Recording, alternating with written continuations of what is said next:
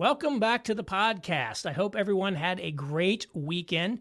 For those of you who get President's Day off, I hope you're having a great 3-day weekend. Enjoy your extra time off.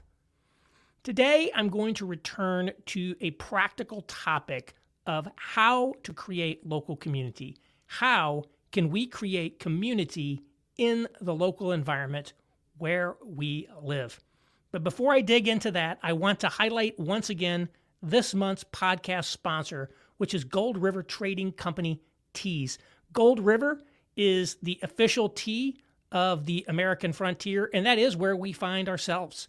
We are on the frontier of what I've called the negative world of the 21st century, of a radical environment that's different than any we've experienced before, and we want some good beverages to go along with that. Beverages put out by people who share our values and don't hate us. And which are actually good quality and aren't cringe. That's a hard combination to put together, but Gold River has actually executed on it. They got green tea, black tea, herbal tea. There's a lot of great stuff on it, so check it out. Gold River Trading Company. It's goldriverco.com. That's goldriverco.com. And if you use discount code REN10, that's RENN10, you will get 10% off your order. So thanks about that. How to build community in your local environment. This is a question that comes up. We see that there's this loss of community, that people are lonely, declining social capital, but how do we go about trying to create something? So I want to share a few practical ideas for how you can go about doing that. The first set of ideas are hospitality oriented. I really feel that hospitality is a great way to start building community. As I've said before, just inviting someone over to your home for dinner, inviting them into your life, that's a form of community building right there. But just having one person come over one time doesn't necessarily create real relationships and networks over time. To have the relationships, to have the networks, typically requires recurring interactions. I've said if you want to say that you have a relationship with someone, then you need to meet with them, talk to them at least 3 times, and at least one of those has to be face-to-face in person. It can't just be over the phone. Maybe I'll do another podcast on that at some point. But the same is true for having people over for dinner. If you invite somebody over for dinner once, that's great. You can all have a good time. It's uplifting, but it doesn't necessarily create a community or create relationships between people at a deep level. So how do we take it to the next level? One way is to institutionalize hospitality at some level. So I want to give you examples of how to do that. And these are real examples that have been implemented by people multiple times right here in Indianapolis, where I live. The first is something that is just called Sunday night dinners. And these are regular, recurring dinners that people have in their homes on Sunday night that have both a fixed cast of characters and sort of new people who get invited into it. And this was developed, I think, by 2 separate people. One of them is a guy named Kyle Jackson, who owned a local independent record label here called Flat Earth Records that I don't think is active anymore, but was a bigger local record label back in the day. Kyle used to have what he called these stone soup dinners, where it was sort of a potluck. Everyone would come over to his house and bring a dish, and it happened, I think, every Sunday evening, and the same people would just come over. And it wasn't the same people every week. Sometimes he'd just, hey, you want to come over for this dinner that we're having tonight? Maybe a person would show up once or twice. I did that. But there was sort of a core group that was there, and it sort of created relationships between that group of people. Kyle also, interestingly, did, maybe even still does, in-home concerts. So he's a music guy, and he knows a lot of bands because he ran a record label. So he would just do home concerts and invite people to concerts in his home. And again, many of the same people would come over. So if you're really into music, having in-home concerts would be another one. So I think Kyle was one of the people that sort of independently developed this Sunday night dinner concept. And then another couple that did something similar was John and Tanya Beeler. And I'm telling you these names, even though they're meaningless, because I like to give credit to people who do things and not just appropriate their ideas for myself as much as possible. So John and Tanya Beeler, who lived not far from where I live now, they now live down in Atlanta, they started having these Sunday night dinners. And here's the concept of Sunday night dinner. You have 4 couples, basically, who could be 5 couples, but I think it's usually 4 couples, who each Sunday night have dinner together. And the dinner rotates between the core members' houses. So, once a month, I'm hosting it. Once a month, someone else is hosting it, and so on all around. The person who's hosting it is responsible for providing all of the food, but you're only on the hook for doing that once. And whoever's hosting it gets to invite whomever they want to come join in. So you have this core group of people who really are building relationships with each other. And here in Indianapolis, that has usually been people in a neighborhood. I'll get to that in a minute. And then you've got all the new people who are being brought in and being connected. And this was kind of a fun thing. I've been to several of them. I'm not a member of one of the core groups of one of these, but I've been invited to a couple of these. And this, I said, was an interesting one because it scaled. This was a community building exercise in which was promoted in these urban neighborhoods that people were starting to move into to kind of get people connected and to start building relationships with the neighborhoods. And I don't know how many there were, but just in one neighborhood of the city here in Morton Place, there were supposedly 4 of these different dinner groups going on. So it had built up to quite a number of people were actually doing these regular recurring dinners on a Sunday night. And I believe that the person I'll mention in a minute played a role in helping to get these set up. So again, you have to have a little bit of organizational, social entrepreneurial ability to corral people and get them done. But setting up something like this, almost like a church home group in some respects, but focused on hospitality and not necessarily limited to people in your church, is a way to start building community in a particular neighborhood. And it was devised and used for that purpose, probably 10 or 15 years ago here, when, again, the idea of people moving into many of these urban neighborhoods was new. So this Sunday night dinner concept, it's one you could take, you could adapt, you could do in many ways. A second thing that was devised, I'm going to guess maybe 5 years ago, was this porch party concept. This was one that, again, is kind of specific to a place like Indianapolis. We're, a smaller city, but we don't have, the dense, packed streets of New York. There's not a lot of street life in our town. It's more built like, candidly, an overgrown small town in a lot of ways. But what we do have is houses with porches on them.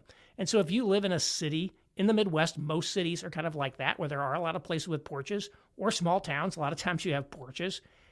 Just having a Friday night or Saturday afternoon or some type of day where you just have people over and you sit out on your porch and, drink some beer, have some wine and cheese and things, and just have people over for that as another alternative way of creating sort of a social atmosphere and community. And this one was developed by a woman named Joanna Taft, I believe. Joanna and Bill, her husband, are, dynamic duo of social entrepreneurship. They've been involved in starting schools, community redevelopment, art galleries, starting churches, and, independently and together, they have both done a lot in this community. And, Joanna is the Uber networker, and, she runs this art gallery. And so she was able to sort of meme this thing into existence, where a lot of people on specific dates, I think they originally did it during the month of May, which is the Indianapolis 500 month, where there would be these porch parties people would throw. And one of the nice benefits to this is it not only brings people together in a neighborhood, but it also puts people sort of on the urban street front in a way that you don't ordinarily see here in Indianapolis. Again, it's not like a Chicago or a New York, where the streets are just full of pedestrians walking around, walking into shops. This is much more residentially focused, less street life. But when you drive down the street and see people hanging out on their porch, sort of like maybe people hanging out on their stoop in parts of New York, it creates kind of urban activation as well. So that's another interesting little thing you can do if you have a porch. If you don't have a porch, you can just do backyard barbecues if you're in the suburbs. Start doing things on a regular basis. Try to get a regular group of people to be there, plus bring new people into it. If you can do that, you can start building community. And there has to be a level of intentionality about it. And there also has to be some level of social entrepreneurship skills, for lack of a better terms, in doing it. I'm much more introverted. I'm not the natural social butterfly. So it would be more difficult for me to do it. I'm not saying I couldn't do it, but some people are more natural fits for this than others. But especially if you got one person, like say this Joanna Taft, who's like an Uber networker and just very, very, very good at social entrepreneurship, somebody that can help like get these things going. I think you could create a lot of community through these things. I've seen it right here in Indianapolis. Another one that people do here were these, I think they were quarterly supper club events. These were, this happens everywhere. So I'm not saying this is anything unique to our city, but basically this group of like cool kids, tech people, I believe, found some corporate sponsors and started doing these curated dinners once a quarter where people would come in and have big private dinner and have a lot of fun and do a big discussion of some topic related to the city. So I went to one of these and talked about urban design and quality of design, which I'm a big fan of, and a lot of people don't think that. They're much more pragmatic. And so we had very good discussions about that. So you can think of any sort of curated dinners, discussions. There's all kinds of different formats you can use. There's a bunch of these out there. I'm not saying there's anything special about what this one was, but those are things you can do as well. To start having little curated dinners to talk about a topic. Could be fun, could bring people together. And there's probably many templates you could probably download for this off the internet. Those are sorts of hospitality-oriented or entertainment-oriented ways to think about building local community. Another way you could think about it is to find existing organizations to get plugged into and to volunteer for. Obviously, you could just volunteer for a local ministry of your church or one of their many independent ministry partners. Every city I know has a ton of them. But there are probably also many civic organizations and civic events where you live in which there is a tremendous need for new blood. And a lot of these organizations, baby boomers or older people, are the backbone of the organization. And to some extent, it's their fault that they never recruited in younger generations or let them in. But you could probably get involved in planning some annual festival or something in your town, volunteering for that. Just volunteer for something that's already there. Volunteer for the Lions Club. Get involved in the Lions Club or something like that if you have a Lions Club. Maybe that's not your thing. I'm not saying you have to get specifically involved in that. But there are a million organizations you could get involved in. I tend to be down on neighborhood organizations. So neighborhood organizations or block club type things, I've never seen one that I'm like, wow, I really want to get involved in this. And they're often kind of political and cranky. And if you're involved in one of those and you run one of those, great. If that's great for you, you could look at it.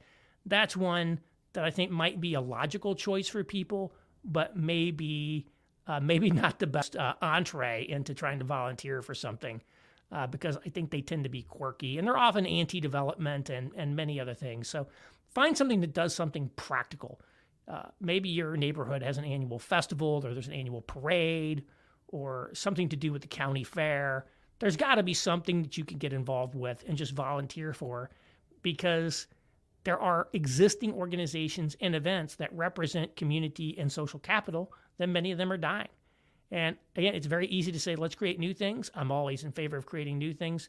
But if nobody ever wants to get involved in existing things or old things, then we end up, just letting everything kind of die off. And we're constantly starting things that last a very short period of time and kind of fail. Like these dinner things, my guess is they won't sustain themselves for a decade or more. It's something that goes for a period of time. And then you kind of people move, circumstances change. It's not cool anymore. And it kind of just dies off. Nevertheless, even if you just did it for a year, you've built real relationships between real people because they had dinner together for 12 months. So it's worth it on that. But institutionalized community is also important in things that can last, longer than a short period of time are also important. So I would encourage you to look at any sort of event or organization that's been around for a while and just say, is this something I could get involved with? Often they're interested in new volunteers. So that's one. Or, your church, let's say you're part of a church, you could host an outward-facing event in your church. Tons of churches are sponsors of annual festivals. Catholic parishes are famous for this. It's fundraisers, obviously. I live in the old Italian neighborhood in Indianapolis, so the parish in my neighborhood was the Italian parish. Every year they do Italian Fest, and it's really amazing. I mean, the food is very high quality, and it's all homemade, and wow, this is really cool. And so a lot of these Catholic parishes do sort of ethnic festivals, depending on what ethnicity that parish was back in the day. Those are good things. You could always think about doing something like that. Your church could be involved in creating those sorts of events. But again, probably already on your radar. Outward focusing events are another way to do it. But these are a few practical tips. I really focused on what you as individuals could do more so than what you as sort of an institutional leader of a church could do, because I think most of the people who listen to me are individuals and don't run institutions. Hospitality is really the core, and there's multiple ways you can structure that. And again, getting involved in existing civic institutions shouldn't be too hard to look them up. Volunteering for one particular annual event's probably good, because then your max burn is low, and you probably don't ever have to do it again if it doesn't work out. You just try it out. Those are just a few ways to think about creating community where you live. So thanks a lot for listening, and I will talk to you again next week.